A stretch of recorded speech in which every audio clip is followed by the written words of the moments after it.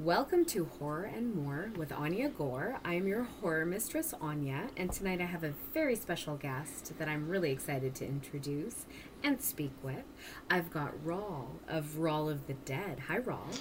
Hello, how are you? Thank you for having me on your podcast. Appreciate it. Oh, thank you for being on my podcast. I've been Yeah, a of fan of yours course. for a while. Oh, nice. Thank you. And for anybody listening, so Rawl is a conceptual dark horror photographer. And I saw that's how you coined yourself. But I wanted to ask, should you have a slash videographer title there? I don't. I've been doing video for maybe 2 years, seriously, 2 years. So it's newer. And so it's still new. I'm still trying to figure out the pricing for that. But I think it's all under the same umbrella, Rawl of the Dead. Even though it's Rawl of the Dead photography, I'm actually providing more of a video service as well. So I might change the title to just either Rawl of the Dead production or media eventually, I think, because it's beginning to be a more broad. I'm beginning to do more than just photos. I'm beginning to do more videos, short stories, ads for companies. So it's a lot more to it than photography now. Well, I kind of checked out all of your links, and you are a man that wears many hats. Yeah, and for the most part, I started just doing little by little, and it started to grow from there, and started with ideas. But every time I get an idea, I feel like I always have to see it through and not just talk about doing it. So I end up just going full blown with it, whether it's the magazine, whether it's a website, videos, short stories. I just want to finish what the idea is in my head and see it through. So next thing you know, there's all these projects on the floor that I'm looking at. I'm like, wow, I got a lot of stuff going on. So yeah, it is. I do wear a lot of hats, and editing takes up most of my time for pretty much everything. I think people don't realize how much work goes into editing. There's hours of it that I think people don't see because they only see the stories that I post or the pictures and the small little videos on the Instagram stories, but they don't see the hours I'm in behind the monitor most of the time, not watching TV, just editing. And, it'll be from 12 to 6, and I'll be 6 hours of just straight editing, and like, it's just for one session, and I'm still editing, and it's like, this is taking up so much time. So people don't realize how much goes into it all in the post processing of all that stuff that I'm doing. It's interesting that you say that, because when I started doing the dark art myself, that is something I was never privy to either. When you're hiring a photographer or you're collaborating with a photographer, Yeah. the only part of it that is being in front of the camera, and then you wait and you get these images provided to you. But the volume of editing, that you're talking about, and especially if it's, I would imagine if it's a really good shoot for you and you're really vibing with the whole concept, and visually it's just hitting the mark for you, then you're taking even more photos. And then usually it's like I narrow it down between, like, I'm trying to narrow it down a little bit more when I edit photos. Sometimes it's hard because it's like all the photos look great sometimes, and some, if they look the same, I still save it, or I still like favorite, like I'll put a star next to it. When I go back a second or third time is when I'll start to really break it down to where, okay, these two kind of look similar. I can live without this other one. So I try to make it at least less than 100, whereas before I used to do 300 or 400 edited photos. Wow. I'm trying to now narrow it down to at least 50 to 100, depending on how long it is. Like the one I just did with Danny Devine, it wasn't a long shoot. It was an hour and a half, I think.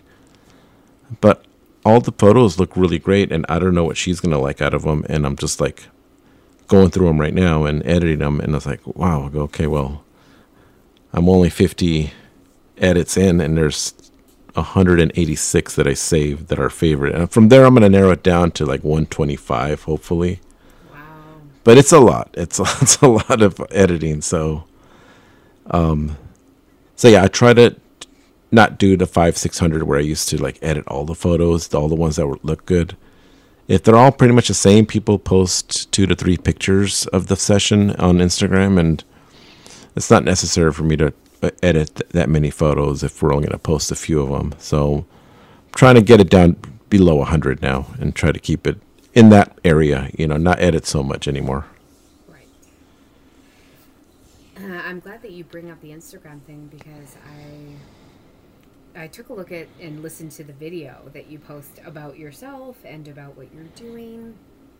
Mm-hmm. And something that, there's a couple things that you said that really resonated with me. So anybody listening, please hop over to Rawl's website, and you get a visual of what Rawl looks like and connect with, and you can hear him talking about what he does.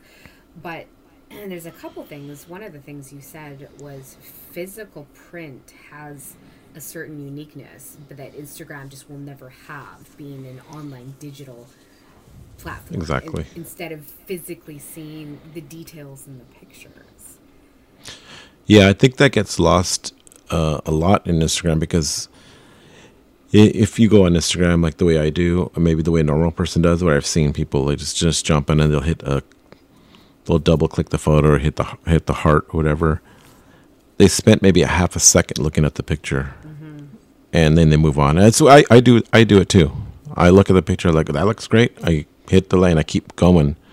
So the stuff I have to put out there has to be good quality, and that's what I was talking about, was like, you're missing the bigger picture, because when I'm editing and looking in the big screen, there's so much more detail that people are not seeing that I wish they could. So that's why I wanted to do the magazine. So all my favorite pictures that I've taken for the last few months can go in the magazine, and people can actually see it, touch it, look at it, and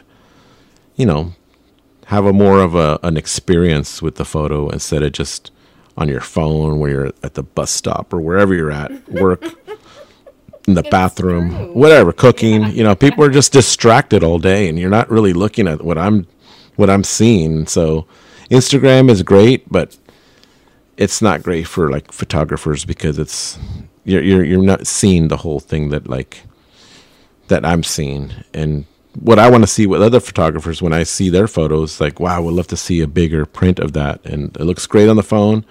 I could just imagine what it would look like, in a magazine or in a poster or something. And so that's why I thought it was important to do something where I can at least provide a service where you can look at them in a print form. Absolutely. Well, and I saw that, so you've had 5 issues out, or 6 now? We have 5 issues currently out, and the 6th one is coming out. Maybe by the time this podcast hits, it should be out. We're trying to shoot for May. Okay. Early May. So I just looked at the draft of it, and it looks really good so far, and I'm excited to put it out. Amazing. Yes. I love it. Like, you also do you do t-shirts, merchandise? I just started merchandising my own shirts. I had these, this one guy from the UK is an artist, and I got a couple of his prints that I really loved. I love his style, and I wanted to put them on some shirts. So I decided, let me purchase these off of him, and maybe it can grow to another type of business that I would like, is having shirts. Maybe even some of my photos. I haven't really thought of it through yet, but people have requested, like, would you ever put that photo that you took on a shirt? And I was like, I never really thought about it, but I've had a few people request it, so that's something I'll explore later on down the line. For now, I wanted to see how these shirts that I just put out, these 2 designs, I want to see how those do first, and see if anybody is interested. So I'm calling this company Infernal Tees, so it's separate from Rawl of the Dead. It's just Infernal Tees is the company that I'm the only person that works for it. So it's just my company. So if anybody's interested in that, it's all available on my website. It's all on there as well. It's great, because it's looking at those images and seeing your website, seeing the music that you've done, and your photography. It all connects. It's great. Yeah. Yeah, even like the music I used to play used to be in a death metal band in the 90s. Mm-hmm. So, I was always into like darker stuff, and since I was a kid, so growing up, it always appealed to me watching movies in the 80s, all the slasher movies. Me and my brother used to just rent VHSs all the time. Anything that was horror related, the more gory, the better. We watched all of them. We just wanted to watch them all. And I don't retain all the information from every single movie, so I don't have that type of memory where I can remember every single scene like some people do. But there are movies that I've obviously have attached myself to that I really love, and those are the ones I kind of remember more of the my favorite movies that I have. Right. It's hard because I would imagine as well, when you're creative, the way that your brain seems to work, you're constantly circling with creativity. And so it's almost like it comes in, you create, it goes out, you're on to the next thing. And it would be the same with movies. You see it, you absorb it, and you're on to the next thing. Yes. Yeah, exactly. Yeah, it's like same with the ideas I have. Sometimes they come to fruition, sometimes they don't. It's just part of the learning process. Like even if I'm doing like a video idea that I have, and we could talk about it for months, and months go by, and we finally get to do it, and it's like people don't realize how long we've been planning to do some of these short stories. And sometimes they come really quickly. Sometimes it's just an idea, and next thing you know, 2 weeks later, we're already doing it. Like the Exorcist one that I did with Sam and Jay doing the makeup. It was their idea, and they brought me on board to do the photos and the video. I go, I cannot wait to do this. And it just all came together really quickly, and it wasn't thought out too much. So, and some other ones take a little bit longer, like when I did the Scream one. That one was talked about for a couple of months, and then filming it took a little bit of longer than I thought it was going to take. And that's what I'm learning as well. It's like, if you think it's going to take 2 hours, just double it. It's probably going to take 4 hours. Oh, so that's a learning curve to really get to that point, hey? Yeah, even like if I come prepared, like sometimes I've been learning that if I just write down my shot list of what shots I want to get, that helps move the process along a lot quicker too. So I'm not just winging it when I get there. Once in a while I do have to do that, but if I can help it, if I get it enough notice, I can just write down my ideas of this is what the shot I want. I want a close up of this. Then I want the back of the head or the front or zooming in, zooming out. But I got to write it all down, because otherwise when I get to the location with everything going on, I'll forget all that stuff. And then I'd rather just have my ideas on a piece of paper where I could see it and go through it. And I noticed when I did that last time, it went a lot quicker. I was like, I'm already done with all my shots. I'm good. Wow. Yeah. So it does help. So, and that's part of learning when you're out there shooting and seeing how people work. You start to get an idea, like next time I'll do this, and next time I'm always learning something when I'm shooting. There's always something I learn.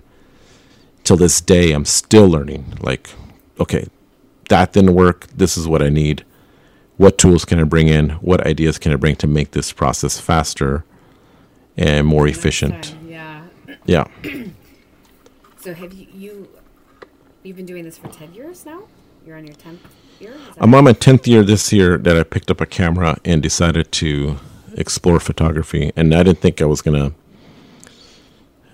I don't know, I didn't really think it through. I didn't think that through either. I just picked up a camera because I wanted to take better photos than my phone was taking, and the journey just took me to where I'm at now, where my passion has just only grown every single year, to the point where now I'm just at a really high level of passion, where this is all I want to do, and this is all I think about. This is all my downtime is me thinking of ideas, camera related, what gear I need. Learning, I take online courses. I'll watch YouTube stuff. Anything that's gonna help me be better. I'm just constantly just learning all the time. So if I'm not editing, I'm learning something. Which is crazy to me because you're very talented already. When I look at your images and your videos, I can't possibly imagine how you're even going to up that. But then you do. Thank you. I mean, I try. Sometimes I'm like my harshest critic, and I'll look at it. I'm like, I could have done something better, or I could have lit it with another light, or just sometimes I just look at it and I'm like, I could have just done the exposure a little bit better. But when you're out in the field, sometimes you're just trying to like get your shots and not waste anybody's time. So it's also something you have to like do really quickly as well. Change. Sometimes locations change, so therefore my lighting changes. So you have to think on the fly as well. So sometimes that'll mess me up too, and I'll see my images and I'll be like, I guess I could have done something a little bit different or better. So I try to do the best I can. I try not to do anything that I have to rely in post. Like, people say, we'll just fix it in post, or you'll Photoshop that and you'll Photoshop. No. I don't want to do that later. I want to do less editing. Let's try to do as much as we can while we're here in the studio or our location. Let's just get the idea. Let's just do it here. If we can fix it, it'll take a minute or two. Let's just fix it, So that's something that I've learned and adapted to. That adapting to change really quickly, it has helped. And not to panic. Don't get panicked over a certain change, or if my light doesn't fire after 20 shots and it just misses a shot, I don't stop. I just keep going, because you're in a groove, you're in a mode with the model, and you can't just stop and be disappointed that something didn't happen. Just continue doing it, and that's why I try to tell people in the workshop that I did. I've done 2 workshops, and tell them, don't worry about the light. If it's not going to fire all the time, just continue firing. Don't let that mess up your mode. Just keep going. You have to keep doing it that way, because you can't have distractions. And I get distracted a lot on photo shoots. What distracts you? People like coming up to me and asking. We get creepers. I've had a few creepers disturb our shoot and come up, and it's like, you got to tell them nicely, you can watch, but can you watch from a little bit further down, because this is kind of our space that we're working in. Do they come in and try to really get in your space while you're... Yes. Really? Yeah, I've had that happen recently, so it's happened a few times. So I've always had, and they come up to me like right up to the model, and they'll say, "You're beautiful. Oh my God, you look great." And like, now you're making the model uncomfortable. Mm-hmm. And so I'm a professional, so I just tell them, "Look, dude, we're in the middle of doing something right now." It's like, no, I just want to watch. I go, I know, and that's nice of you, but can you just give us some space here? So can I watch right here? And I don't even want them to watch because it's already creepy. But I don't want to escalate the situation, so I tell them, can you just step like a few feet away? And they'll be like, okay. And then eventually they go away because I just try to ignore them as much as I can and just talk to the model and say, okay, let's do this, and try to get back in a groove, Well, that kind of is a nice segue into one of the reasons I really wanted to chat with you was, as a dark art model myself, I know my perspective and my side of that, but I'm really curious what it's like to be a male photographer in that world. You're dealing with a lot of nudity, you're dealing with a lot of sexuality, and it can often be, not necessarily saying that it's a fine line for you, but it generally is just a fine line, and this is a key example of that. A lot of inappropriate outside sort of things. So talk to me about your perspective of that. What it's like working in that environment, what it's like working with these kind of sexual women or men in these situations. Well, I don't really do nudity. There's been a couple of situations where it looks like they might be nude. Maybe there was one, but maybe I think she was covered in blood. So I try to respect the model and not I give them space to not like be around them, and just like when we're ready to shoot, that's when I come in. I'll do some lighting adjustments and shoot that way.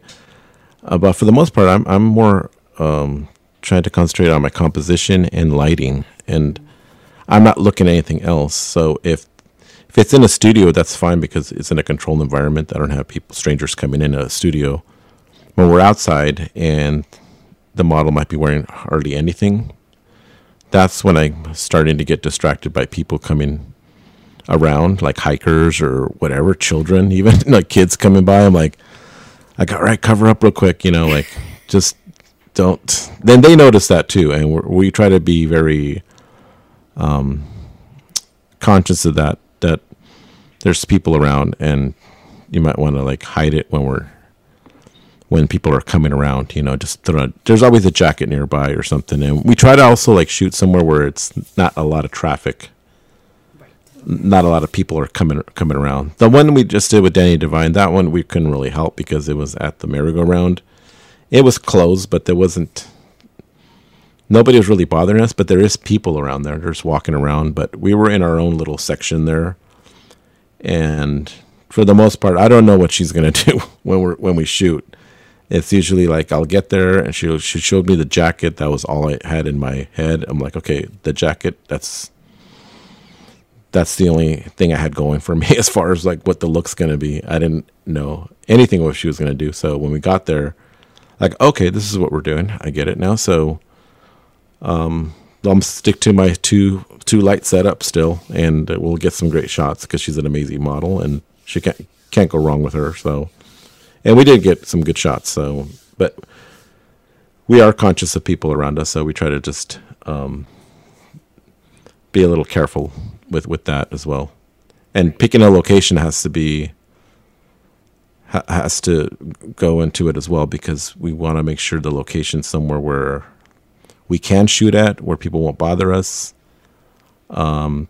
Cemeteries, in other words, cemeteries you can't really shoot there. Yeah. I haven't found one yet that I can shoot at, except for Sunnyside Cemetery in Long Beach, and that's the only one I haven't been kicked out of. So, but not everybody wants to drive to Long Beach. Usually they want to go to LA. LA is like, there's no good cemeteries. There's great cemeteries, but there's no good cemetery where you could shoot at and try to do your thing, try to get some lighting in there, and you're not going to get asked. You're going to get asked to leave. And apparently it's very offensive. I don't know.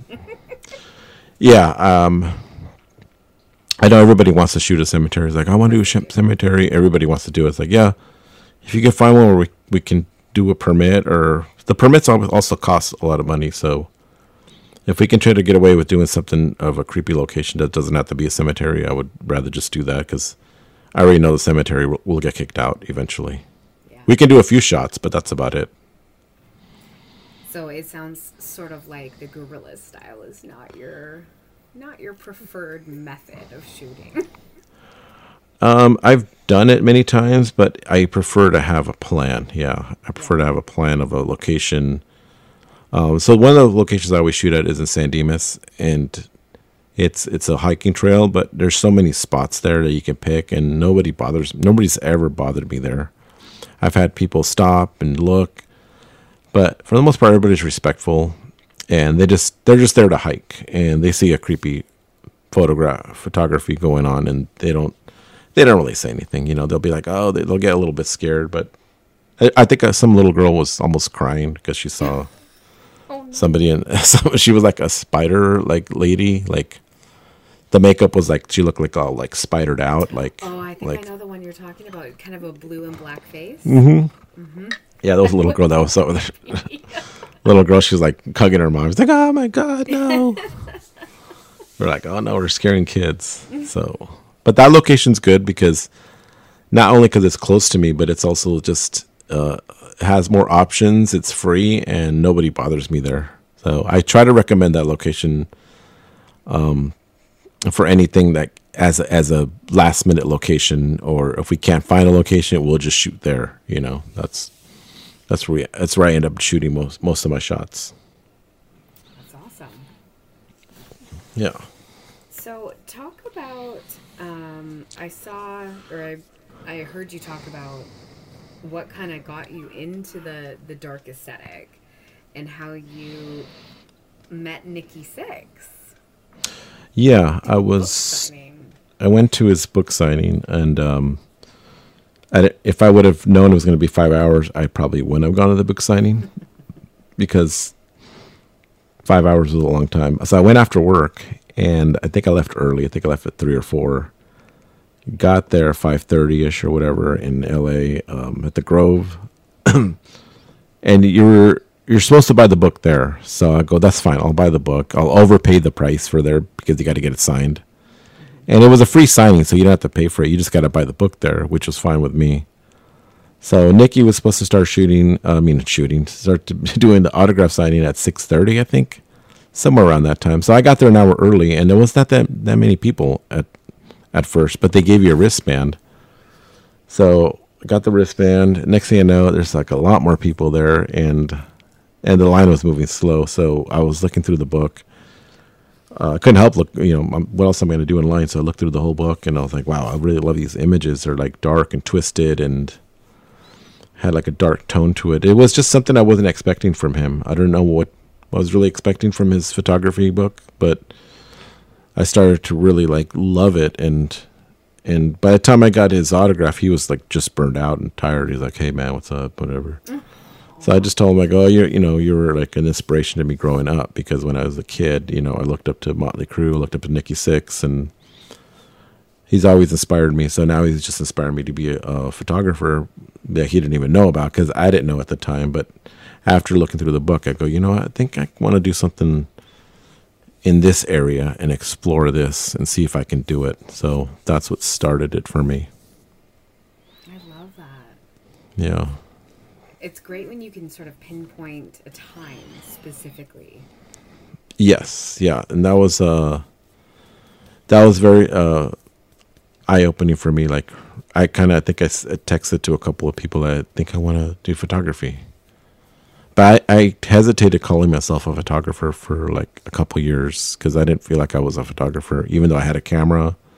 I was taking photos, and people would say, "Are you a photographer?" I'd be like, "Not really. I just take pictures."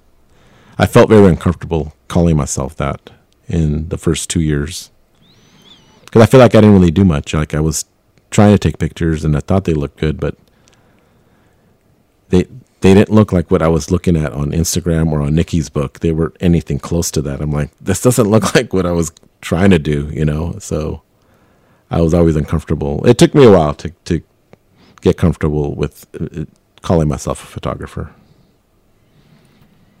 Well, so now that you're also really, really, really great on all of your websites, and you've got a YouTube channel where you're giving people tips on how to do certain scenes. I mean, that's awesome. That's impressive. Yeah, I try to give back to like people that have taught me on YouTube, because all my education was through that. So everything I learned was pretty much YouTube, and I feel like if I can give somebody a tip, whether it's just something really dumb, like I remember I was looking for something on YouTube, I could not find it. It was just something technical about the softbox that I had. I couldn't figure out how to turn it a certain way, and it was one of those strip boxes that's long and skinny, and it just wasn't sitting right, and I never owned one before, so I Googled it. I go, how are you supposed to move this thing like the way it's supposed to move? Could not figure it out. Didn't find any YouTube clips anywhere. So finally, I just figured it. I finally found an answer somewhere. I go, oh, there's like a little knob that underneath it where it was hidden. And I go, well, maybe somebody can use that tip. That can make a YouTube video about that. That maybe people like me don't know about that little knob that's underneath this type of modifier. I go, so I made a YouTube clip, video of that, and it got so many views. I think it's almost at 9,000. I think the last I checked, just from that one. Wow, that's great. And I didn't think anything of it. I'm just going to make this tip. And I think somebody even insulted me on there. They said like, can you call yourself a photographer and you didn't know that, or something like that? It's like, trolls. Yeah. So I'm like, that's funny because like this is my first troll. I go, but other people have thanked me because like, oh my God, I could not find anything on it. And thank you for putting that video together. So if I can figure out something just that I'm trying to figure out myself and I can help somebody, I'll make a video about it, or even just lighting. How do I, people always ask me, how do you light your stuff? And so I'll go through the process of, behind the scenes of what lights I'm using, where I'm placing them and why I'm doing it. And I'll try to help because people weren't helping me in the very beginning. Nobody gave me any tips. I talked to a few photographers, and they were all very much stuck up and just very little advice, very, very discouraging. And so that made me want to learn even more because now they don't want to show me. So I'm like, okay, well, I'm going to just learn it myself.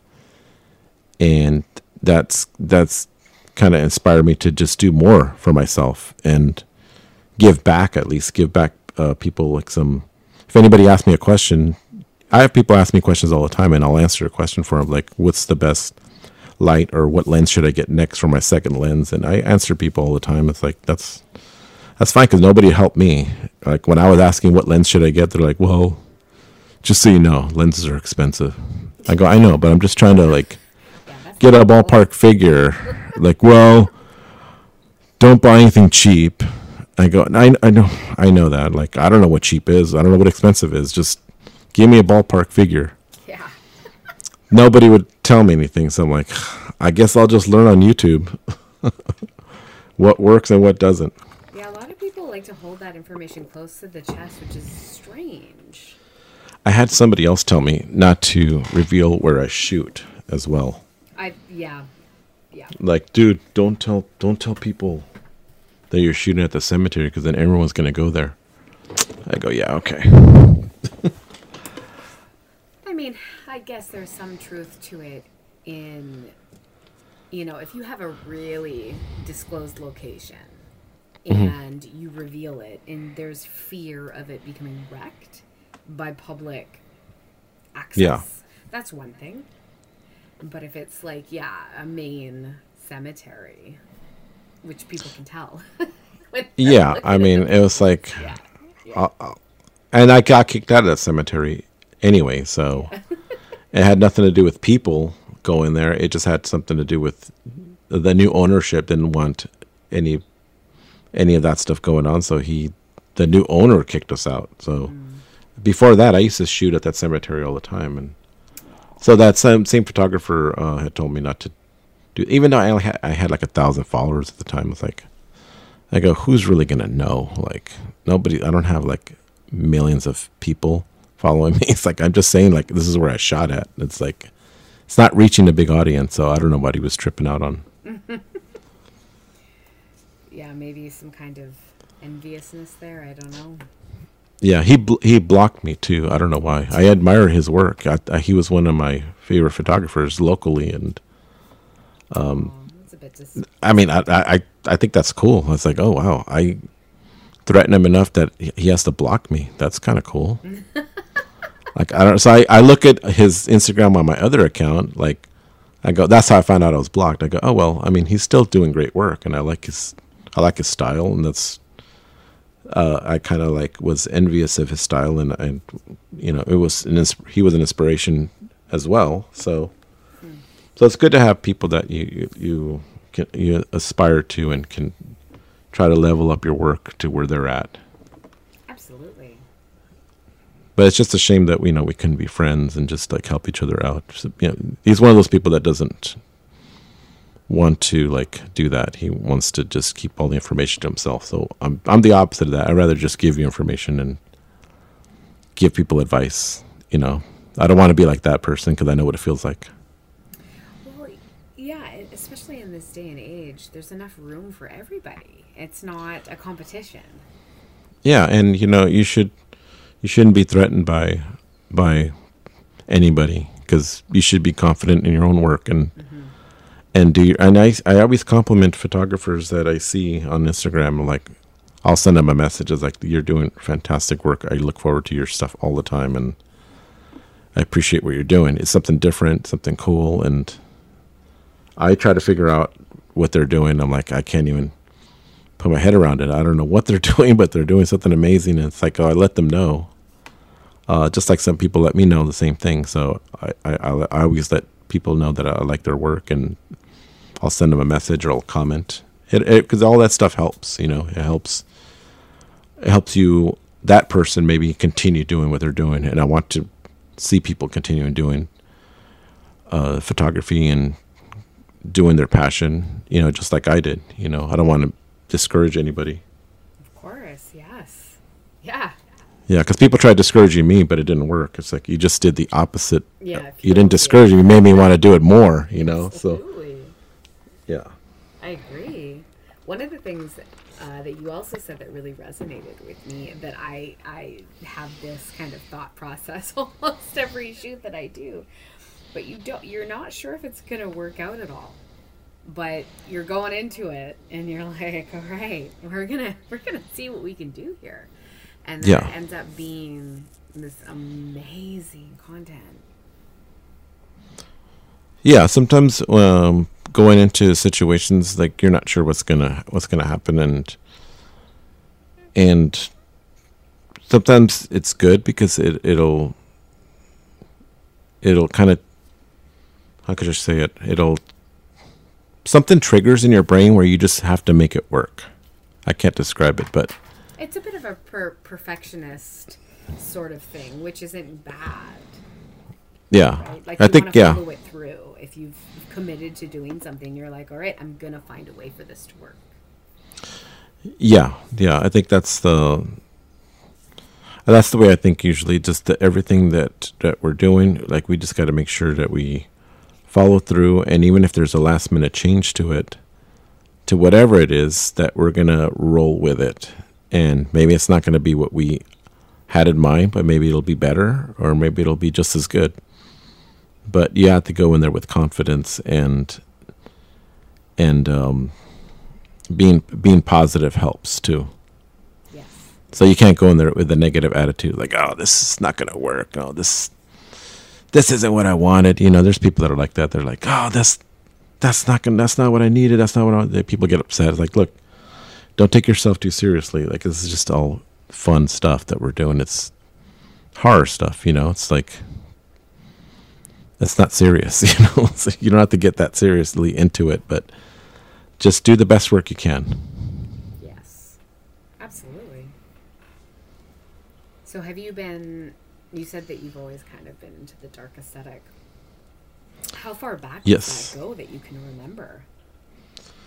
I think since I was like 7 or 8, maybe. Wow. So I'm 52 now, but that started like in the 70s when I saw like Kiss playing on TV. I got really fascinated by their makeup and the darkness of that. I guess, for a kid seeing Kiss in the 70s, it's not like, maybe when you see Kiss now, because they're older men and they're a little bit more acceptable. But back then, nobody knew who these guys were. There was no internet, so you just saw them when you saw them, and they always had makeup on, so it looked like they were creatures not from this planet. So, it's funny that you say that. I have a 7-year-old son who is obsessed with Kiss. Yeah, my nephew was too when he was a kid.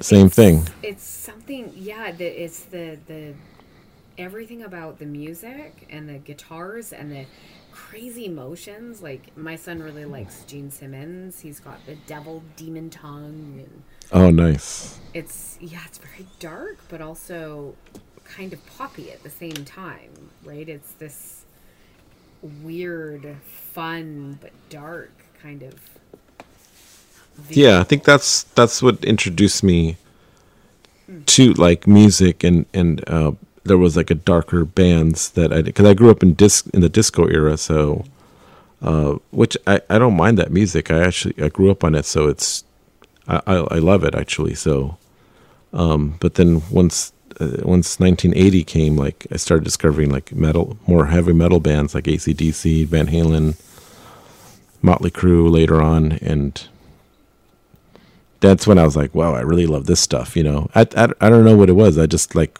I always just resonated towards that. Right. Towards that. Sorry. Oh no, go ahead. Did I watch a lot of horror stuff? At that time too, yeah. Not till like the mid 80s, I think, when I was a teenager, 13, 14 is when I think I watched. My friend had, he was one of the first people that got a VHS. Out of people don't know what that is, it was before DVD players. Isn't that hilarious that people don't know?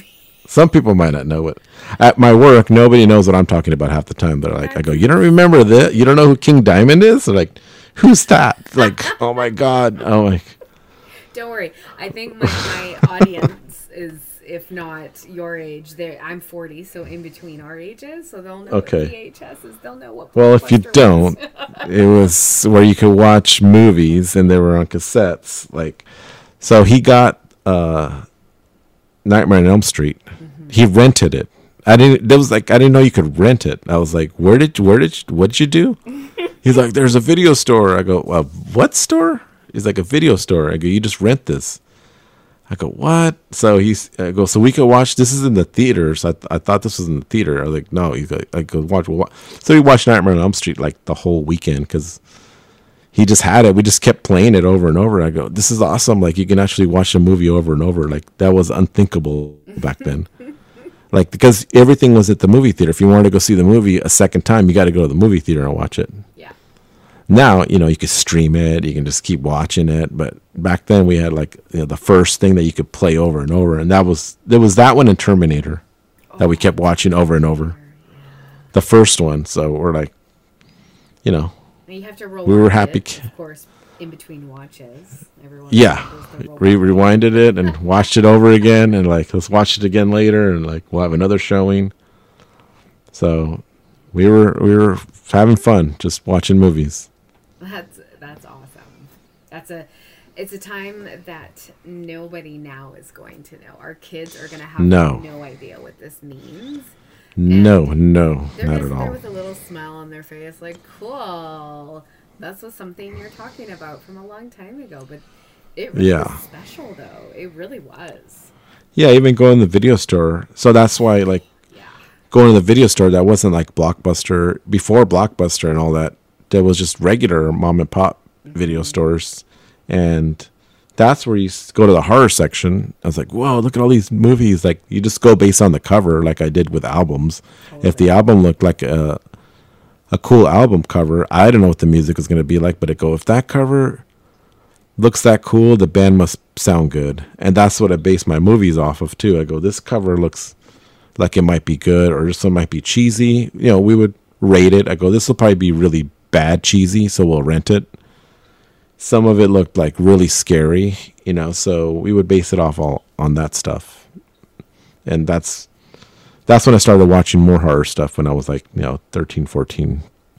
We were just all the way to 16, just renting movies all the time and rent at least one horror movie somewhere in there.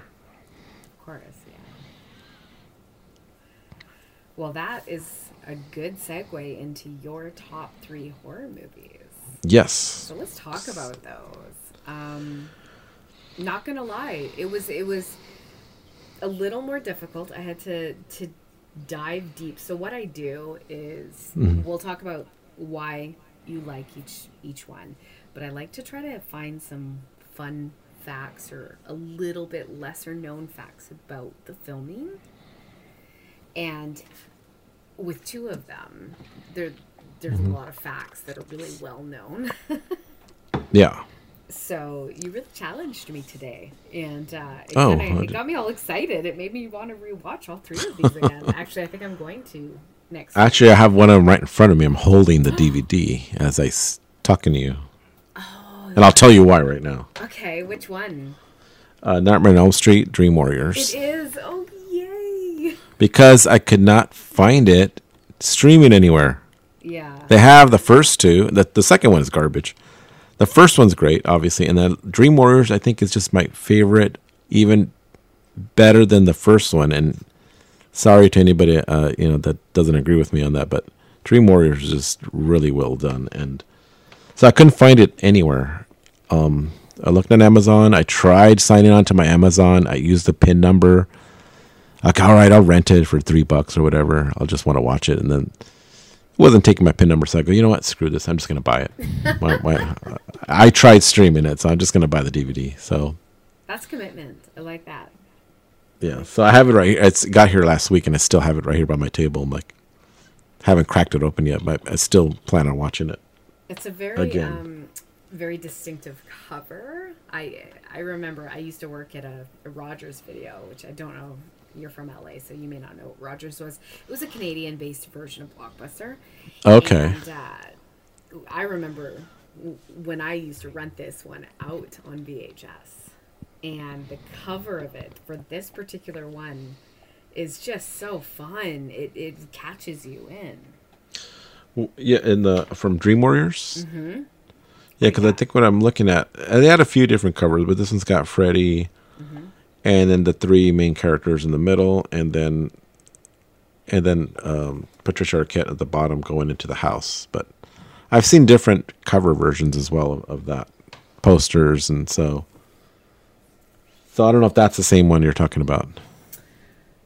Does the girl Taryn have her mohawk? She's not on this cover, so that's a different one. Cover, yeah. But I remember anything to do with Freddy in the 80s or 90s. Yeah. Was, as a horror fan, you were just drawn to it. It was visually and so enticing because he's so gnarly looking. Yeah, like the character was great. Even the concept that he goes in your dreams was a different concept because how do you catch him if he's in your dream? Yes. So that made it like even more horrifying, I think, because we all dream and we all have nightmares. And I actually had a couple of dreams of Freddy Krueger in my dreams. Ooh. That he was chasing me. That would be scary. I mean, I wasn't really scared. I don't know. Oh, you were kind of into it? I was kind of shaking. I was like, this is Freddy Krueger. Yes. You're like, I don't remember what the scenario was. Standing right now in my own dream. Yeah, I go, wait a minute, is this a dream? And as soon as I said that, I woke up. But like, oh, see, I blew it. I should have just kept going with it. But yeah, I think I've had a couple of dreams with Freddy Krueger. I'm like, oh, cool. I'm in a Freddy Krueger dream. You know, the creepy, the terrifying thing about this is, and this is not one of my fun facts, but I looked into this a while ago. Clive Barker not Clive Barker. Oh my God, what's the director of the original? Wes Craven? Wes Craven, yeah. It's based on real life events that were happening within a very specific Asian community, and men were dying in their sleep. Yeah. I think I heard that. And all of them, every single one of them was complaining about these horrific nightmares of somebody coming after them. And wow. So the idea of this is legitimate. It's actually kind of really scary. Yeah, that's crazy. I think I heard a little bit about that, but not to that detail that people were dying from somebody that was chasing them in their dream. That's crazy. Yeah, and it's all of them, as far as I looked into a while ago when I did the original deep dive on the first one, was that none of the men knew each other, so they were not connected. Wow. It's really eerie, actually. That's crazy. That's like a real life thing then. Like, it's... I know. It was real. I wonder what they described the person as. I don't know. I didn't. Yeah, because I know into the survey of it, but it was enough that it was alarming. And that makes her a great movie, a great horror movie. For sure. Well, I mean, any of the directors from that era that made legitimately cult-following horror movies, Wes Craven, Clive Barker, John Carpenter, they're all of those ideas originated from something real that stemmed, and it's horrifying. Yeah, that's true. I mean, this one is completely out of your control. How do you not sleep? Yeah, exactly. You can't fall asleep. So aside from the nostalgic factor for you, why is this one in your top 3? I think just the characters were really good. All the kids in this movie were really good, and Patricia Arquette was great in this. Also, just the movie soundtrack with Dokken doing that Dream Warriors, and then Freddie being a little bit more serious in this one than he was in the second one. Because the second one, I just can't watch that one. That one's just horrible. But I'm glad they kind of got back into sort of like the original one, like the first one, where Nancy comes back. So having her back and having her be more of an experienced person that went through it, kind of made that storyline of everybody's stories that they were going through, made it a lot better. And then just Freddie just going after all the kids. Just the whole story arc was really well done. I saw it. For me, should really be the second movie. It should be the first one and this one, and just skip that second one. Because that didn't really have anything to, I don't know. The second one, I think they really tried to lean into the comedy a bit too much, and it became a bit It was, yeah, just like, why they did that later on, too, again. They did. So I don't think I watched any other Freddy Krueger, except for Freddy versus Jason, which it's entertaining. I actually watched that one at the theater. Did you? I saw that in the theater, too. I saw it at the theater. Oh yeah, that's bringing me back. And yeah, so that's why I like this movie. It's just the story is really great in it. Well, and yeah, as a metal fan, definitely some music connection for sure. That didn't happen with horror movies. And I heard that when Don Dokken was writing the movie, they had told him, the producers told him that you have to write a song, but the chorus has to be Dream Warriors. And he's like, I don't know what you're talking. What do you mean? Like, I have to say those words? He goes, you have to say Dream Warriors in the lyrics, in the chorus specifically.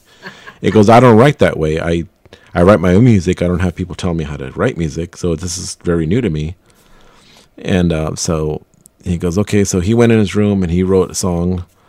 I think the other guys, Jeff and George and Mick, all went to their rooms and they wrote a song, and they both came back with 2 different versions of Dream Warrior. So Don's was a little bit more like upbeat. It was very happy. It's like, we're Dream Warriors or whatever it was. It's like he was incorporating it. But then the Jeff Pilson version of the bass player, it was the one that they ended up picking for the soundtrack, because there's a demo with him singing in it, and it's exactly like the one they stuck with.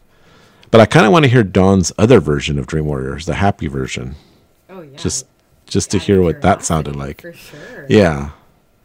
But I didn't realize that he was told that he had to have the title. And it worked, because at the end, I remember when I saw it at the movie theater, and when that song hit, I was like, oh man, that got always stuck into my head. Like the way that the whole thing starts, I go, that the way it ended, I'm like, that's awesome. That's a badass movie. It fit, for sure. Yeah. For sure. Yeah. So some fun facts I found out about this movie, which it was fun looking into this. And again, it's making me want to rewatch some of them. Yeah, same here. So most of the effects were practical effects instead of CGI, which is kind of big at that time because that's when CGI was starting. And yeah. So most of the film's budget was given to the special effects department of this movie, which is great because I can tell you about a handful of other movies in that time era where this special effects department were not given the budget. And it looks like it. Yeah. Yeah. Well, that's good to know, because like I like practical effects that don't rely on CGI. I'm with you 100% on that. Yeah. CGI mostly sucks. Yeah, it looks. Yeah, like what was the zombie one with Brad Pitt? World War Z. Yeah, that one just like too much. It's too much. It's like you could have used a person. You don't have to use like the CGI of that. Like, yeah. It's scarier. It's scarier with the makeup. Well, and I guess they also think that a lot of them aren't going to hold up over time, but they do, especially in the horror community, because we all have a love of the intensity that goes into the practical effects. Yeah, like even like the new Halloween, they've used some CGI for some of them, but it's not obvious. Mm-hmm. And same with like the newer directors, like Jon Favreau when he did Mandalorian, he tried using as much sets as he could. Yeah, I saw that. So the only thing they're using CGI or whatever, that blue screen, it's not even a blue screen or a green screen. It's a set that just has the whole screen all around it. That's the outside interior. It looks like you're outside, but they're actually in a studio. Yeah. And all that's a screen. And I go, whoa, that's new technology I've never seen, but it works because he's still using practical sets. Right. It's not all, there are sets that they built for that show. So the new Halloween, same thing. They built that house, that set. It's on a stage. It's all sets. It's like, so I appreciate that, and they're not like just like, hey, let's just do it on a green screen and let's just add it later. It's just a cop-out. It is, yeah. I feel like it's too much work in post-processing too. For sure. Just for someone that does it, I'm like, I wouldn't want to do that. Like, can't we just do the set though? Just don't have to do any post-processing or very little of it. Get as much of the work done now as you can. Mm-hmm. Exactly. Yeah. So speaking of that, for Dream Warriors, when they were creating the dummy for the little girl, the special effects makeup person, who was Mark Shostrom, if I'm saying it right, mm-hmm. he was told to think of Auschwitz victims, so he did. And he spent 10 weeks creating a puppet, but the crew passed on it because it was too grotesque. Oh, wow. I didn't know that. That's crazy. Yeah. Can you imagine walking up to someone and say, just think of an Auschwitz victim. Let's just do that. Sure. Sure. Okay, that's good inspiration. Let's do it. That's good inspiration. Yeah, that's some good inspiration there. Oh, dear. But that's what they did, I think, mm-hmm. right? Did they use it? No, they used it, right? They did not using that one. They used a different one. Oh, okay. I wonder what the other one looks like. I know. See, now I'm curious. I'm curious. Google it. I gotta go. Maybe I'll see if I can find a picture of it, and that will be the picture for this post. Yeah, that would be cool. Excellent. Yes. I did find out as well that Taryn, so she is the recovering drug addict in the film, and when she's fighting with Freddy, and he's got the fingers as the needles, and he's coming at her that way. Oh my God. She actually stabbed Robert Englund with one of the knives during film. Really? Yeah. Oh, wow. Yep. And nobody knows for certain if it was a real knife or a prop knife, which makes me feel inclined to think it was a real knife. Well, some of those prop knives can hurt too, mm-hmm. because they're not sharp, and some of them they have like they'll dull it out, so nobody gets hurt on set. Yeah, so I think it would still hurt, but you're not going to get stabbed. But yeah, I don't know. We got to talk to somebody in the prop department and find out about that. That's on my bucket list of podcasters. I want we got to find out who did the props. Big time. And the last fun fact I found out about this one grossed me out because I'm a vegetarian. Mm. No judgments to people who eat meat at all. So the pig on the table, I'm sure everyone remembers the pig who's, growling and snarling at her, and do you remember that scene where she goes, it's in her dream? Yeah. And it snarls at her? Yes. Anyways, it was a real pig, and it was a spoiled pig, and it apparently made the set smell horrible, and the effects department had to pick straws to see who would be under the table to operate the mechanics of it. Oh, damn. That's crazy. It's the things we'll do for our art. Yeah. I'm beginning to find that out.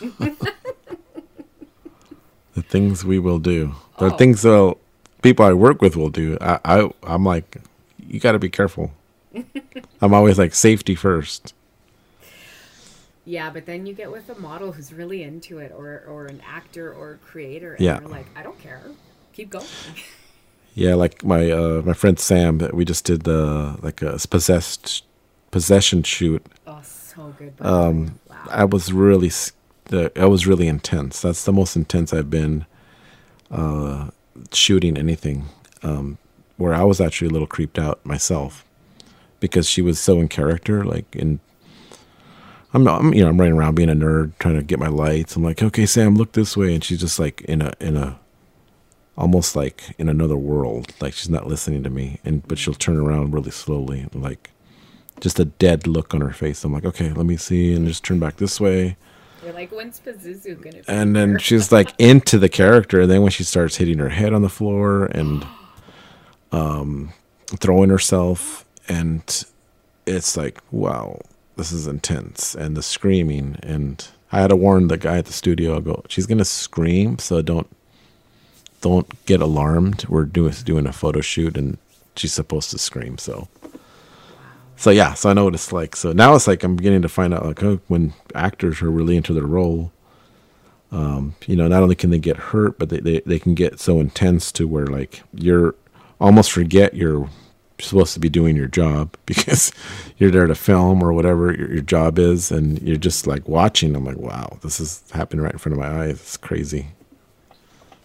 It's funny that you say that. I've had a handful of shoots with Malevolent Productions. She's my main photographer. Mm-hmm. And I want to say about 80% of the shoots where I've got fake blood has my real blood involved. Ooh. Almost all of them. Wow. Yeah. How did that happen? Oh, every shoot it's different, but this is the thing, like you're saying, when you get into that mind frame and your adrenaline is pumping and you're excited and you're just completely in that zone. I've been walking around, we carry weapons. I'm using quotation marks right now, but they're real weapons, and I've totally knocked myself into the leg before, and I'm like, oh, look at that, this real blood, awesome, that looks oh wow. Let's keep going. keep rolling. Yeah. Or you step into you're not paying attention where you're walking in one of the abandoned areas, or like a hiking area, kind of similar to what you were saying, and you don't pay attention and you've nicked yourself on a branch or something. Oh yeah, that's happened to me many times. Exactly. And but you don't even really notice it until afterwards. Yeah, that's true. In the zone. That's true. Yeah. But very true. That's one of the creative, I find, perks, because then it's almost like these little Easter eggs, like find the real blood. Yeah, exactly right. That wasn't fake blood. That was real blood. That was real blood. we got a paper cut on set. A paper cut. Paper cut. Nail. Yeah. Well, so speaking of The Exorcist, let's talk about this film. This is your second favorite horror movie. Yeah, it's probably my favorite one of all, because I still can't really watch it. I don't really like to watch it at night. It affects you that much? Yeah, that one does affect me because I watched it when I was a kid. So, it's just so it almost doesn't seem like a movie. It seems like almost like a documentary because it's just like so real. And totally. Besides the obvious effects, but now you look at it, it's like, oh yeah, those are cheesy effects, but I still think they look effective. I don't think they're cheesy. I agree with you. I think they were incredibly effective. Yeah, I think because people grow up with, they're spoiled now, and they don't. If you grew up watching that movie, I think you have a different perspective. Whereas now they made so many great movies, and they've even made fun of that movie on Scary Movie, to where kids watch Scary Movie, the Wayans brothers, and they made fun of the Exorcist on that one. And so when they watch Exorcist, they're like laughing at it, like, oh yeah, it's just like the Wayans brothers movie. But it's like if you watch it like through a different time, and when when it looked, it was just an insane movie. You know, it's just like being exorcisms and dealing with demons to me is very scary because it's like it's not a ghost, it's not an alien, it's something otherworldly. It's something that could happen probably, you know, and it's there's no control over that. You know, you've lost. The demon took over her body completely, and it was scary. It was scary to watch that transformation. And Linda Blair did such a great job with being such a young actress. That role for her was just intense. It was intense for a little girl, and she did amazing and great work. The director, everybody. Oh, so good. You know, it's funny that you say that, and I'm kind of going to put the challenge out there for anybody listening, but I think I kind of want to create, I don't know, a little survey of my own, but I'm curious if people who have never seen that movie before go into it not knowing anything about it and watch it, if they would have the same reaction knowing the people that go into it knowing, you know, there was a whole bunch of issues with that set. There were people dying. The set lit up in fire except for Regan's bedroom. So I'm curious to know if the outcome would be the same. Do the kids of today, if they were to watch that film and not know those things, if they would still feel that horror than if you watched it going into it knowing that everybody that was on set there basically felt that a door had been opened, you know? Yeah, I heard a lot of crazy things happen. A lot of them could be coincidences too, because I think on sets in general, things always happen, and sometimes they're unexplainable. Sometimes they are, and the stuff I read about Exorcist, like that people were dying. I don't know if it was after the movie. I think it was after the movie that a couple of the set people passed away, but I think it was because they already had a condition. So I think they might have elaborated a little bit too much about that, but they may have, maybe made a bigger deal than it really was, just to kind of connect it to the evil of the movie or whatever. But definitely, you know, there was some darkness to that movie for sure, and you could see it watching it. I agree. You can that see there's something there. Yeah, there's something in that movie that I try to watch it. I try to watch it every year, but it's like it's hard. It's hard to watch it sometimes. Yeah. It's not a fun movie. It's like I'm not having fun. You know, I mean, I'm having fun as far as like this is a great movie, but it's a downer. You know, it's a big time. Yeah, you're not going at the end of it like that was a great conclusion. What a really wrap that up. What a happy ending. Yeah.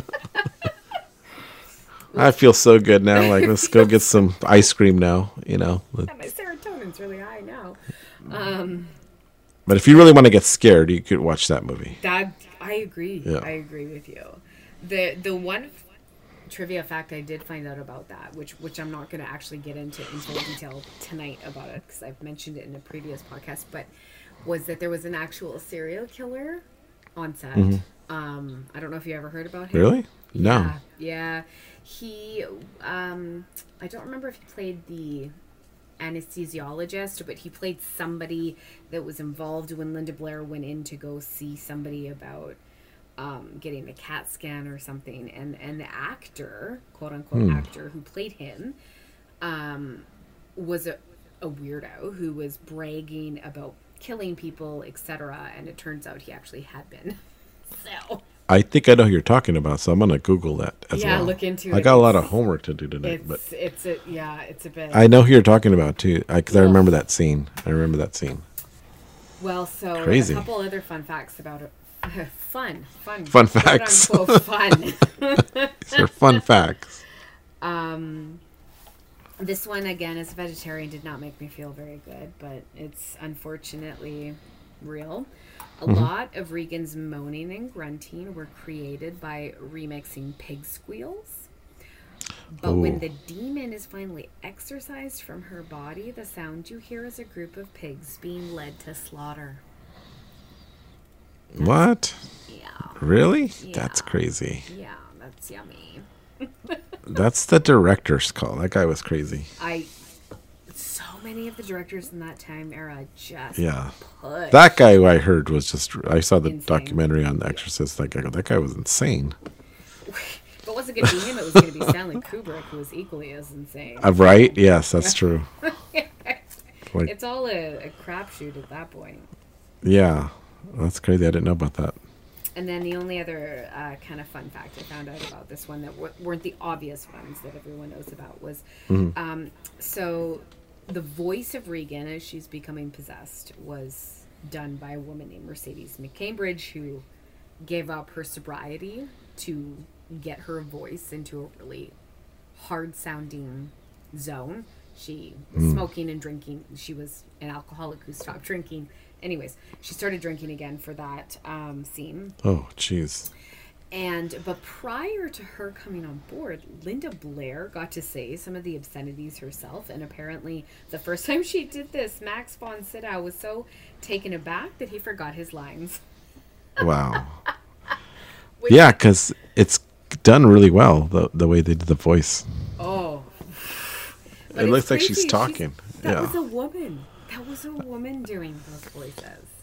It had to be because, like, Linda Blair had, like, she was like a little girl, so how could she talk like this? She can.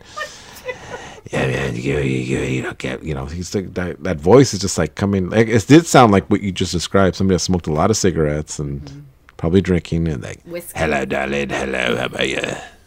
Like, you can almost hear the hole in her throat. You can, yes. Okay, that's a good fact. I didn't know. I didn't really know about that one. So yeah. There's a lot of weird facts about that movie. The actress that played, she's in there for 1 second when she plays the demon, the Pazuzu, but they flash to like that black and white, ghoul looks like or whatever. Mm-hmm. And she's always making appearances at all these conventions. So I was at a Monster Palooza, I think. She was there. She's everywhere. Like I can't shake her. She's everywhere. She's everywhere I go. She's there. Like it's you again. Yeah. So I was like taking pictures of the little Pazuzu statue that she had in front of her, and then she goes, "You can't take pictures of that." Oh dear Lord. I go, "What?" I go, "I wasn't." Meanwhile, no, that's what it was. I wasn't taking a picture of that. I was taking a picture of something next to her. That's what it was. And I go, "Well, I'm not taking a picture of that." She's like, "Oh, okay, because that costs money and you have to." Like, "Oh, shut up. You were in that 1 second scene. You're giving me a hard time, really?" Pazuzu. The makeup, the face of that was actually a rejected makeup trial that they had run on Linda Blair. Yeah. Wow. It looked good, though. It looked good. Yeah, it's creepy. But I can't believe she was giving me a hard time about not taking. Nobody else gave me a hard time about taking photos of any. I was like, even if I was taking a picture of that little statue, like, what is it to you? What's it to you? What am I doing wrong? Apparently, you're ripping her off. I don't know. I'm gonna sell it now. I'm at Pazuzu. With you behind it. It's all a part of my plan. When you saw her? No, she's not. I mean, you never know. You could tell it's her as well because it's like she's got those eyes, it's those huge eyes and the sunken cheekbones. I was like, whoa! I go, that's cool. Yeah, I saw her when I was vending also at Hot X. She was there. She does the routes. All these things. I think she's going to be at this Monster Palooza as well. That's coming up. She's at all of them. So to be out your way. We don't have anything like that here. Yeah, we have that Midsummer Scream coming up, so almost a month apart. So I'm going to both of those, and yeah, it should be fun.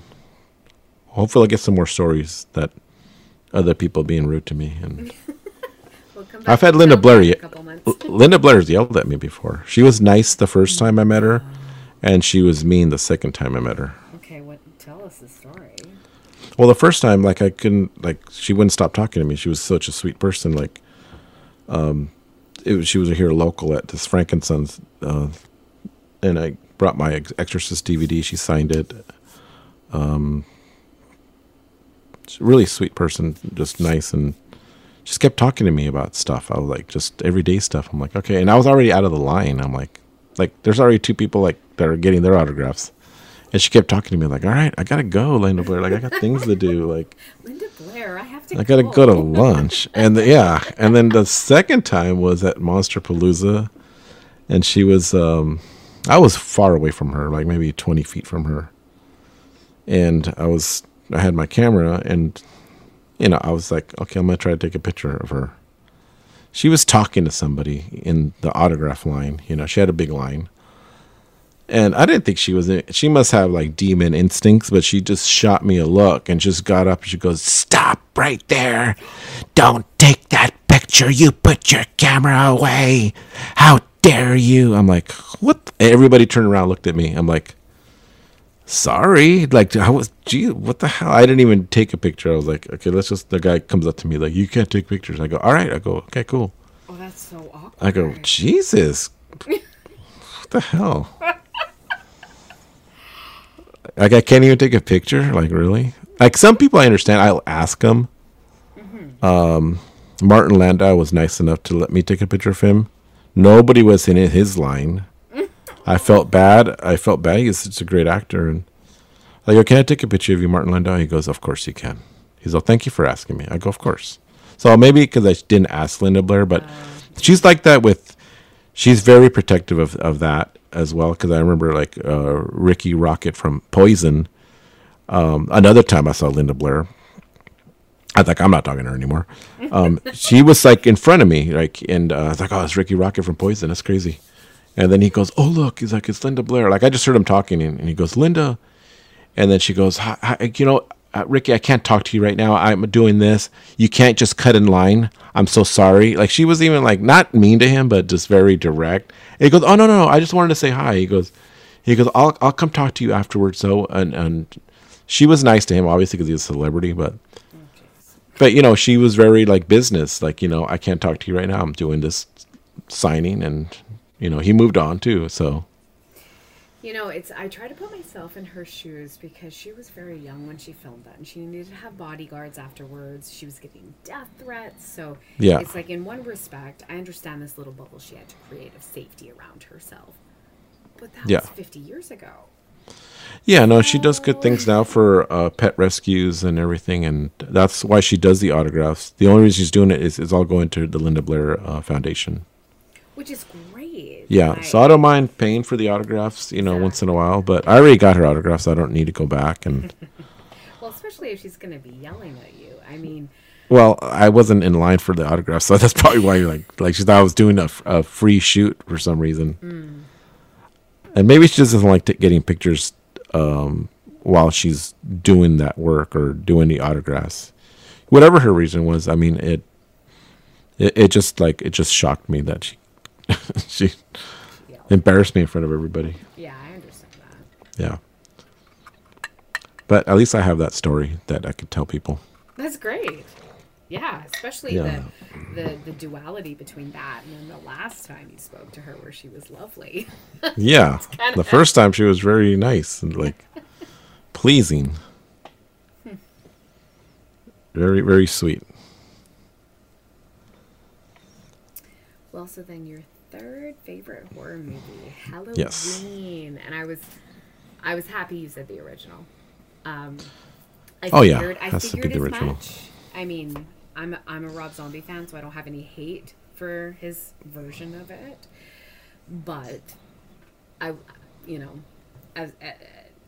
unless you're 25. Yeah, I mean, original. Yeah, the original. If you go back to, if you could get your mind around like how it was back in the 70s, like there was not a movie like that ever, like about a boogeyman stalking somebody with a mask, and it was a creepy mask on top of it. And I feel like John Carpenter kind of created that like genre of like a boogeyman type, because then you had Jason, then you had Freddy Krueger, then you have other ones that came right after that. Mm-hmm. But nothing really like that. Like that was was Texas Chainsaw before that, or was it after? I can't remember.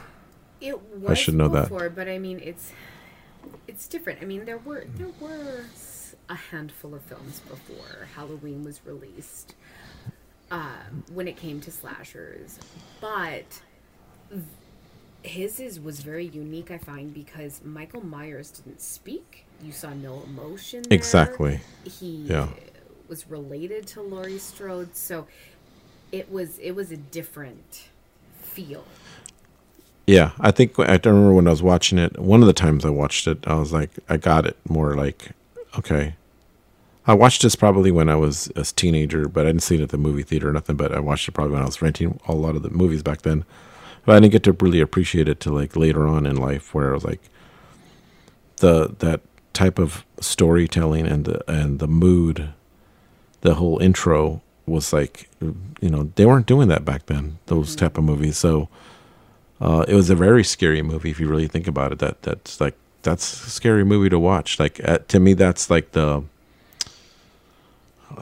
movies that come out now, like Insidious and sort of like the James Wan movies, because those are scary to me as well. But nothing like the Conjuring. Like if you go back to like Halloween. I feel like it's the same kind of type of feeling where, like, if you're a new person watching movies and The Conjuring's your introduction to it or whatever, and maybe you were scared of that movie, the beginning with Annabelle, you'd probably get the same understanding as Halloween was back in the 70s, where there was not those type of movies ever, and that was the first of its kind. It was a scary story, a scary movie. Agreed. And I didn't connect this until you just said this right now, but it's funny how when you look back at Halloween, it was filmed in the present at that time, but a lot of like the James Wan movies, like the Conjuring series, are all filmed in the 70s. They're not filmed at a current time. There is something undeniable about that time being just kind of aesthetically scarier.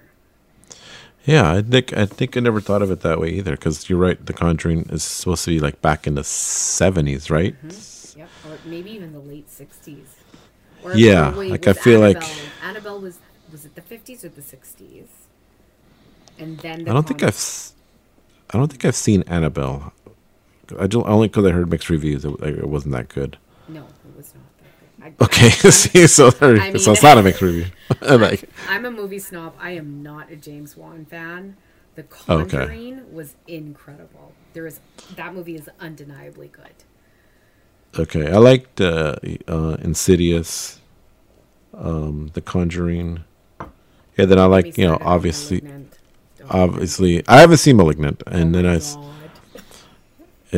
heard it was weird, but I like James Wan because he did Saw, which Saw was almost my top 3.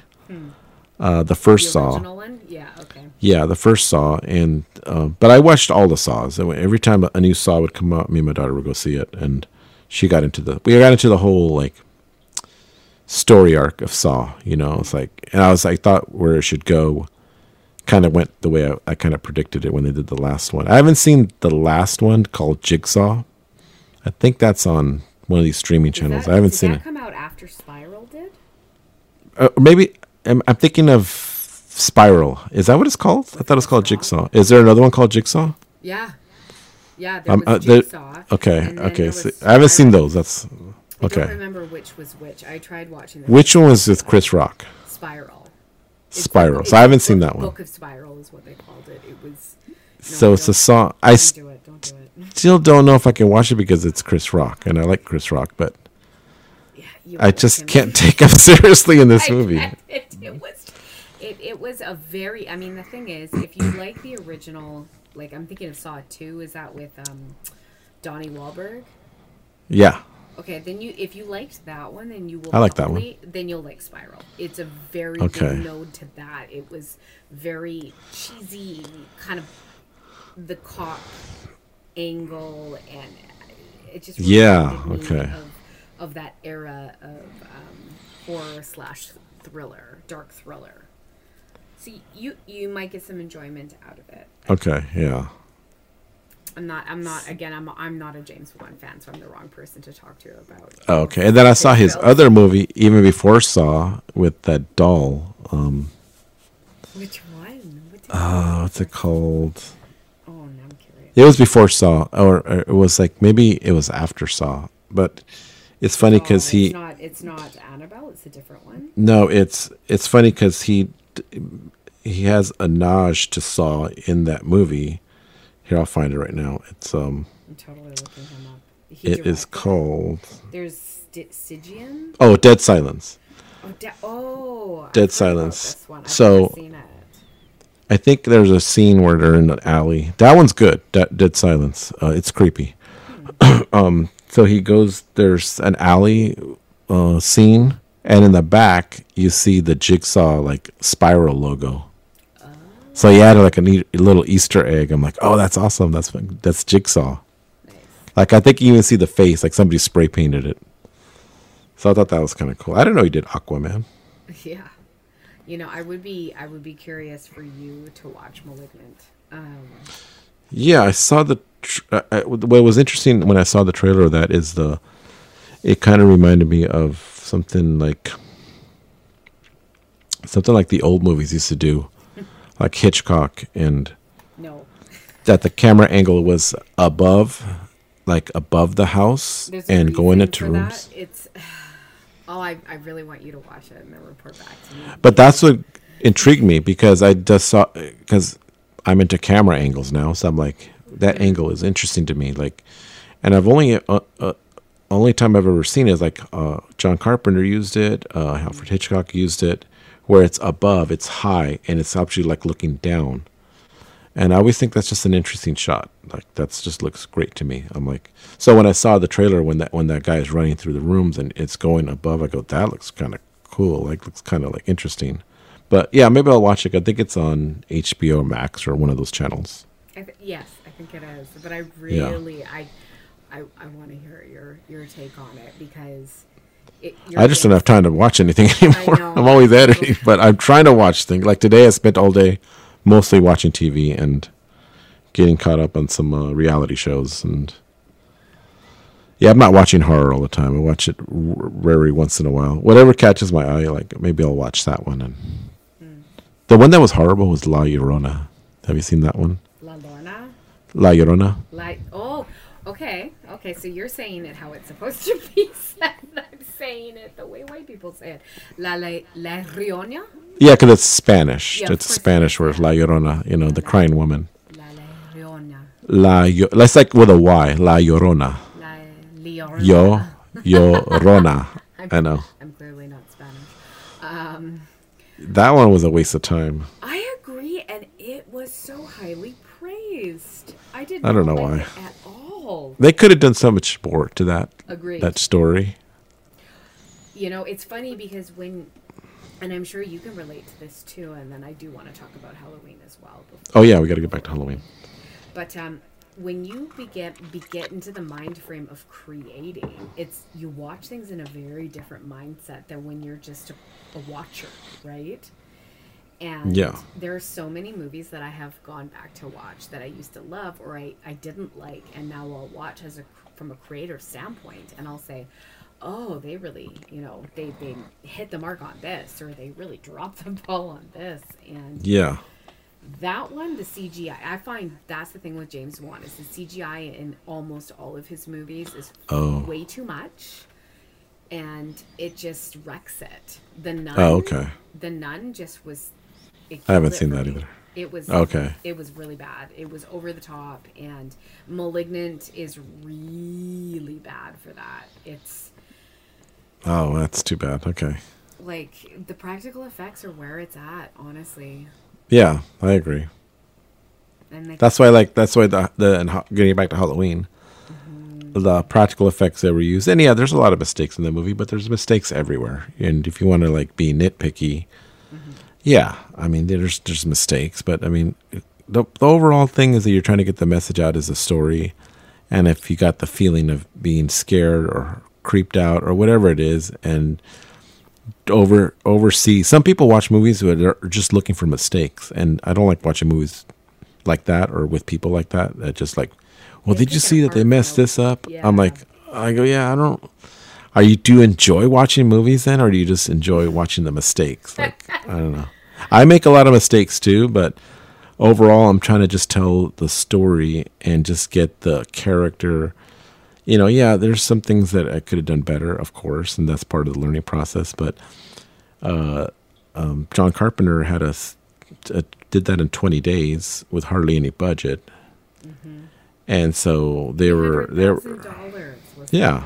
That's insane. And that's why they had to use different people for different times, because some people weren't available. People were working or going to school. This is the time that he had to do whatever scene. He had to like do a pickup scene, and which is why, there's different Michael Myers in there, because they had to like 3. Yeah. And I think Deborah Hill was one of them. Yeah, actually, that's one of the fun facts that I found out today, and I love this, and I'm going to go back and watch it, that she decided, because she was one of the producers, obviously, and she decided to participate, and when they were shooting the scenes from Michael Myers' point of view, and it was when he was a kid. It was supposed to be the kid, exactly. Yeah. So they... For any scenes where his hands came into view, that's where she came in. Yeah. And you can see that apparently they're manicured and varnished. And when I found that out, I thought I want to go back and see this 6-year-old manicured. Yeah, I think I saw that too. Fingernails. That's awesome. I love that. See, that gives it quirking character for me. I don't know. I like stuff like that because it's not perfect, and it's like you can catch those little.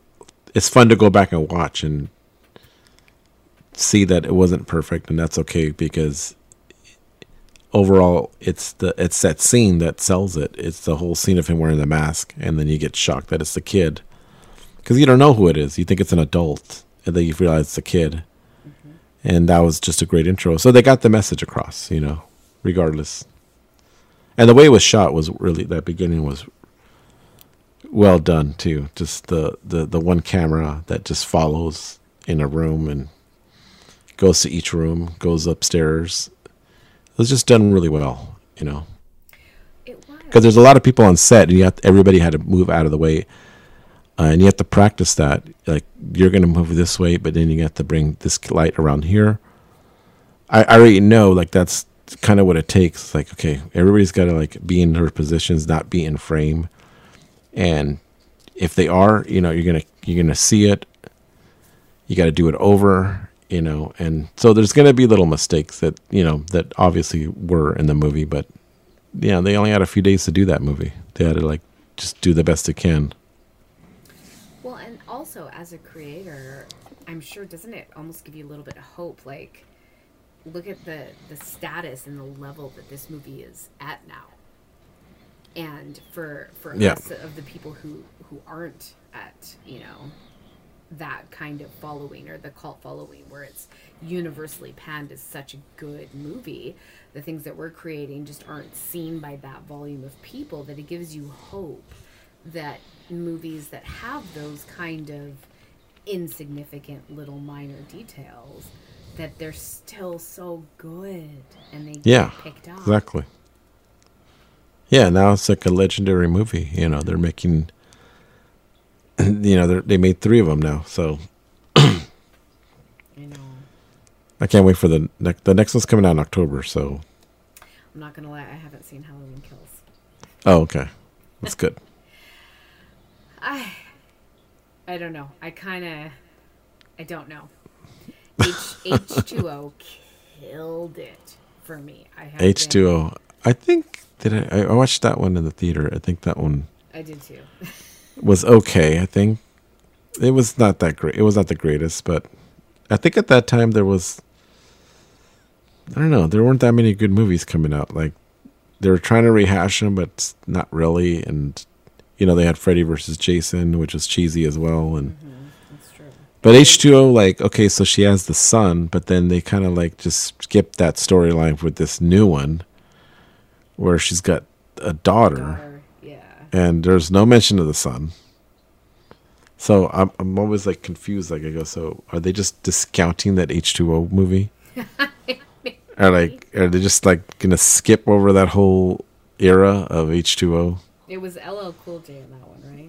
Yes, he was the security guy or officer, whatever he was. See, I like him, but no. Yeah, I agree. But you said you like the Rob Zombie movies. Oh, yes, for very different reasons. Okay, because I didn't like the second one that he did. Yeah, a lot of people. I didn't like it so much that it ruined the first one for me. Did it? Yeah, that's how bad it's like. I've never had a movie be so bad that you made me want to hate the other one. like, and I enjoyed the first one that he did in the beginning, and then when I started watching it again, I'm like, okay, it's a little too much. Like, why is Michael Myers like a wrestler? Why is he grunting now? Like, he didn't grunt. See, that's one of the details that I did pick up on and I enjoyed, because I guess what I was sort of thinking was from the perspective of being in the victim's chair and you have this psychotic sociopathic brother coming at you. It's for sure scary when he's making no noise, but then when he's making these intense grunting sounds when he's actually killing somebody, and that's the only sound you get from him, it just really viscerally affected me. I don't know. That particular part of the new Halloweens is what I really enjoyed. Right. But I'm biased. I don't know. Rob Zombie, I love him, but I am starting to acknowledge that, he's not as good as I used to love him to be. I am worried about the monsters that he's doing. Oh, it's PG rating. It's going to be... I believe it. Really tame. No, I mean, that's what I'm saying. Like, what's the take going to be on that? Like, I have no idea. Are you going for a comedy, or is it... Like, I don't even know. Like, why even do it? I guess is the question. Well, I hate to admit this, and I don't know that I have fully ever admitted this before. Okay. Shuri Moon Zombie is one of my biggest celebrity crushes. I think she is just fucking cat's meow. I love her, but she is a bad actress, man. She is a really bad actress, and I just can't see her doing this role. I can't. She's Lily Munster, right? Yes. Visually, they've hit the mark. I follow him on social media, so I've been watching. I've seen the posts. Yeah. And she looks visually like she could do it really well, but to me, she's only Baby Firefly, and that is it.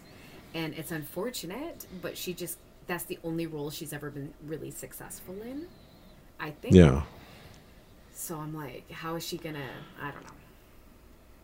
I'm not sure about this one. I'm not sure about this one, but I'm gonna probably watch it because I'm a Munsters fan too. Did you watched it when it was out in the what time was that, in the 80s?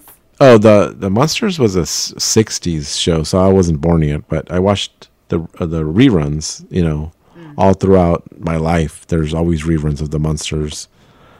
So that one, the Addams Family, but I like the Munsters more. The Munsters was just like, it was just funny. It was just a hilarious show. You enjoyed it, yeah. Yeah, same with Addams Family was great too. Like they were just goofy. Everybody was just goofy, and it was awesome though. Yeah, the Addams Family was the one that I enjoyed, but it wasn't like part of it was the black and white, but I really got into the cartoon of the Addams Family in the 80s. Oh, okay. I loved it. Loved it. I used to also watch a cartoon called The Groovy Ghoulies. Oh, I remember The Groovy Ghoulies. Yeah, I used to love that one. I was always into like stuff like that, so like monster stuff. But The Groovy Ghoulies, I used to wake up Saturday mornings, just could not wait to watch The Groovy Ghoulies. I saw like at this Frankensons that they had The Groovy Ghoulies on DVD, I think, and I almost bought it. I was like, should I buy that? I mean, I don't know. Am I gonna really watch it? Yeah. But I wish they would stream that somewhere, so we can. Yes. They should stream that somewhere. Well, and all the retro shows are making such a comeback that you think it would pop up someplace. Yeah, I gotta look into it more. I just thought about it now because of the Munsters. It kind of reminded me of kind of like the Groovy Ghoulies, just a goofy goofy show, but it had all the werewolf, Dracula, Frankenstein, I had all the Mummy, I think was in the Groovy Ghoulies too. I'm not sure. They had a band too. I don't know. It was goofy too. Like they played. I've gotten my kids into the original Scooby-Doos, and that's really yes, fun because I used to watch that too. Totally, yes. You've got the Frankensteins, you've got monsters, and I know all the monsters in that one. Yeah, really the original is the good one, not the ones that they came out later on with. Oh no! My kids. I tried watching those because they're children, but I'm like, no, let's watch the original show, please. Yeah, the original is awesome. Those I gotta find somewhere too to watch. It's very nostalgic for sure. Yeah. Well, thank you so much, Raul. This was such a great, fun episode. Do you have anything upcoming you want to share with us? The things I do have upcoming is the magazine that's coming out in May, as I said earlier. Mm-hmm. But the other thing that we're working on, speaking of Saw, is we're going to do a Saw, like 3 or 4 minute video short pretty soon. I think I'm hoping in mid-May we'll film that one. So we're actually using the Scary Closet who makes those Annabelle dolls. He makes all like these dolls from the same place that they made the dolls at, I guess. Mm-hmm. He makes them and he sells them. But we're going to do something with the animatronics with the actual jigsaw puppet. And so we're going to rent this warehouse, and I just got to write a good storyline out for like what kind of like story we're going to tell with that. Just the victim point of it. So look out for that one. And then the next one I wanted to do is another Halloween tribute, like the original Halloween, but not the original Halloween, but like the last one, Halloween Kills. Mm-hmm. Basically, it's going to be like Michael Myers is terrorizing somebody else in the middle of the night. It's going to be a scene like that where they're trying to get away from him, and maybe he kills them at the end. But I want to do a tribute to Halloween, and I already got somebody to play Michael Myers, and we're just trying to find a date and a exactly who we're going to use as the actors. So I know one of them's on board already. We just need one more. And so that's coming out hopefully before the year is up, for sure. So those are 2 videos, shorts that I'm working on. Then eventually I want to do my original zombie movie that I've had in my head for a couple years that I'm hoping to get off the ground. That'll be a little bit more of a legitimate short. It might be 5 to 10 minutes long. I try not to make them too long, so that'll be something I'm going to work on as well. It's a zombie apocalypse kind of storyline that I had. And the other thing I have is my shirts, the Infernal Tees that are on my website. So the 2 designs are on there. I'm going to put some more designs eventually, as soon as I think of them. But the Raw of the Dead shirts I'll put there as well eventually. And the 2 designs that are there are available for whenever anybody wants to get it. And yeah, that's it. Everything else is just going to be as it comes. I'll start working on any ideas that come my way and get them out there. And I appreciate you for having me on your podcast as well. Oh, it was a great pleasure. Conversation. It was a pleasure. You're very inspiring as a horror creator and a horror model. I look at your images and I'm like, thank you so much. You should come out and let me know anytime you're in LA again. I wish. I love your neck of the woods. I appreciate you saying the nice words as well and having me on your podcast. That means a lot to me. I didn't think anybody would really want to get me on a podcast, but I've done like I said, I've done a few of them now, so I'm glad people are asking me and are interested in what I do. So, for sure. And I don't mind talking about it. So, thank you so much. As well, when I hopped onto your website and I saw the video of you talking about it, it's nice to connect what you look like with your words, right? It's inspiring. Okay, cool. Yeah, because I wasn't sure. Like, I don't know if I should be anonymous or not. Some people like to be like that, but I know. I'm not. I don't really care. Like, I want to talk about what I'm doing, and the best way to do that is show the videos. And even if it's behind the scenes. Oh, I do have something coming out, an online workshop. So like I said earlier, I did 2 workshops on locations. So this is the one we did with my friend Nina, who is the Bloody Freddy Krueger. It's going to be about 45 minutes to an hour of a online workshop that I'm actually working on now. I'm still editing that one.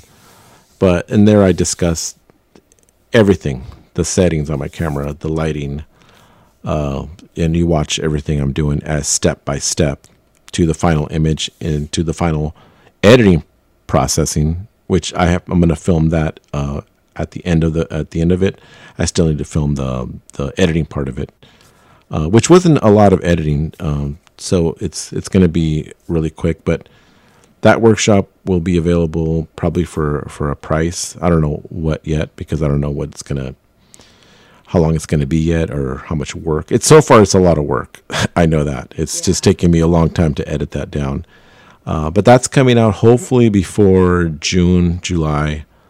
I want to get it out by the summer and have like an online workshop where people can, because I have a lot of people that don't live in LA and they can't come out to my workshops. And I asked if I'm going to do a workshop. And if I do travel or anything, I go, no, I'll just do an online one where you can just go to this. I'll explain everything on there. And help people, up their photography as well, and we can talk about it as well. So I'll have all that stuff set up pretty soon. Perfect. Awesome. Yeah. I love that. I will absolutely link that in here. Yeah, and all that stuff is going to be on my website, rawlofthedeadphotography.com. So look out for that stuff coming out. And the magazine, don't forget, that's all my back issues are available on my website as well. So if anybody's interested, you can get my magazine on my website as well. Yes, and I saw that you've got varying tiers you can buy too. You've got the images, and then I have some images that I'm selling on there as well. Some older ones, but I think I have the one I did with Mary as La Llorona, and a Pennywise one, and Silent Hill. I think those prints I still have for sale on the website as well. Nice. Perfect. Yeah. Excellent. Okay, I'm just It was a pleasure talking to you. Oh, it was a pleasure talking to you.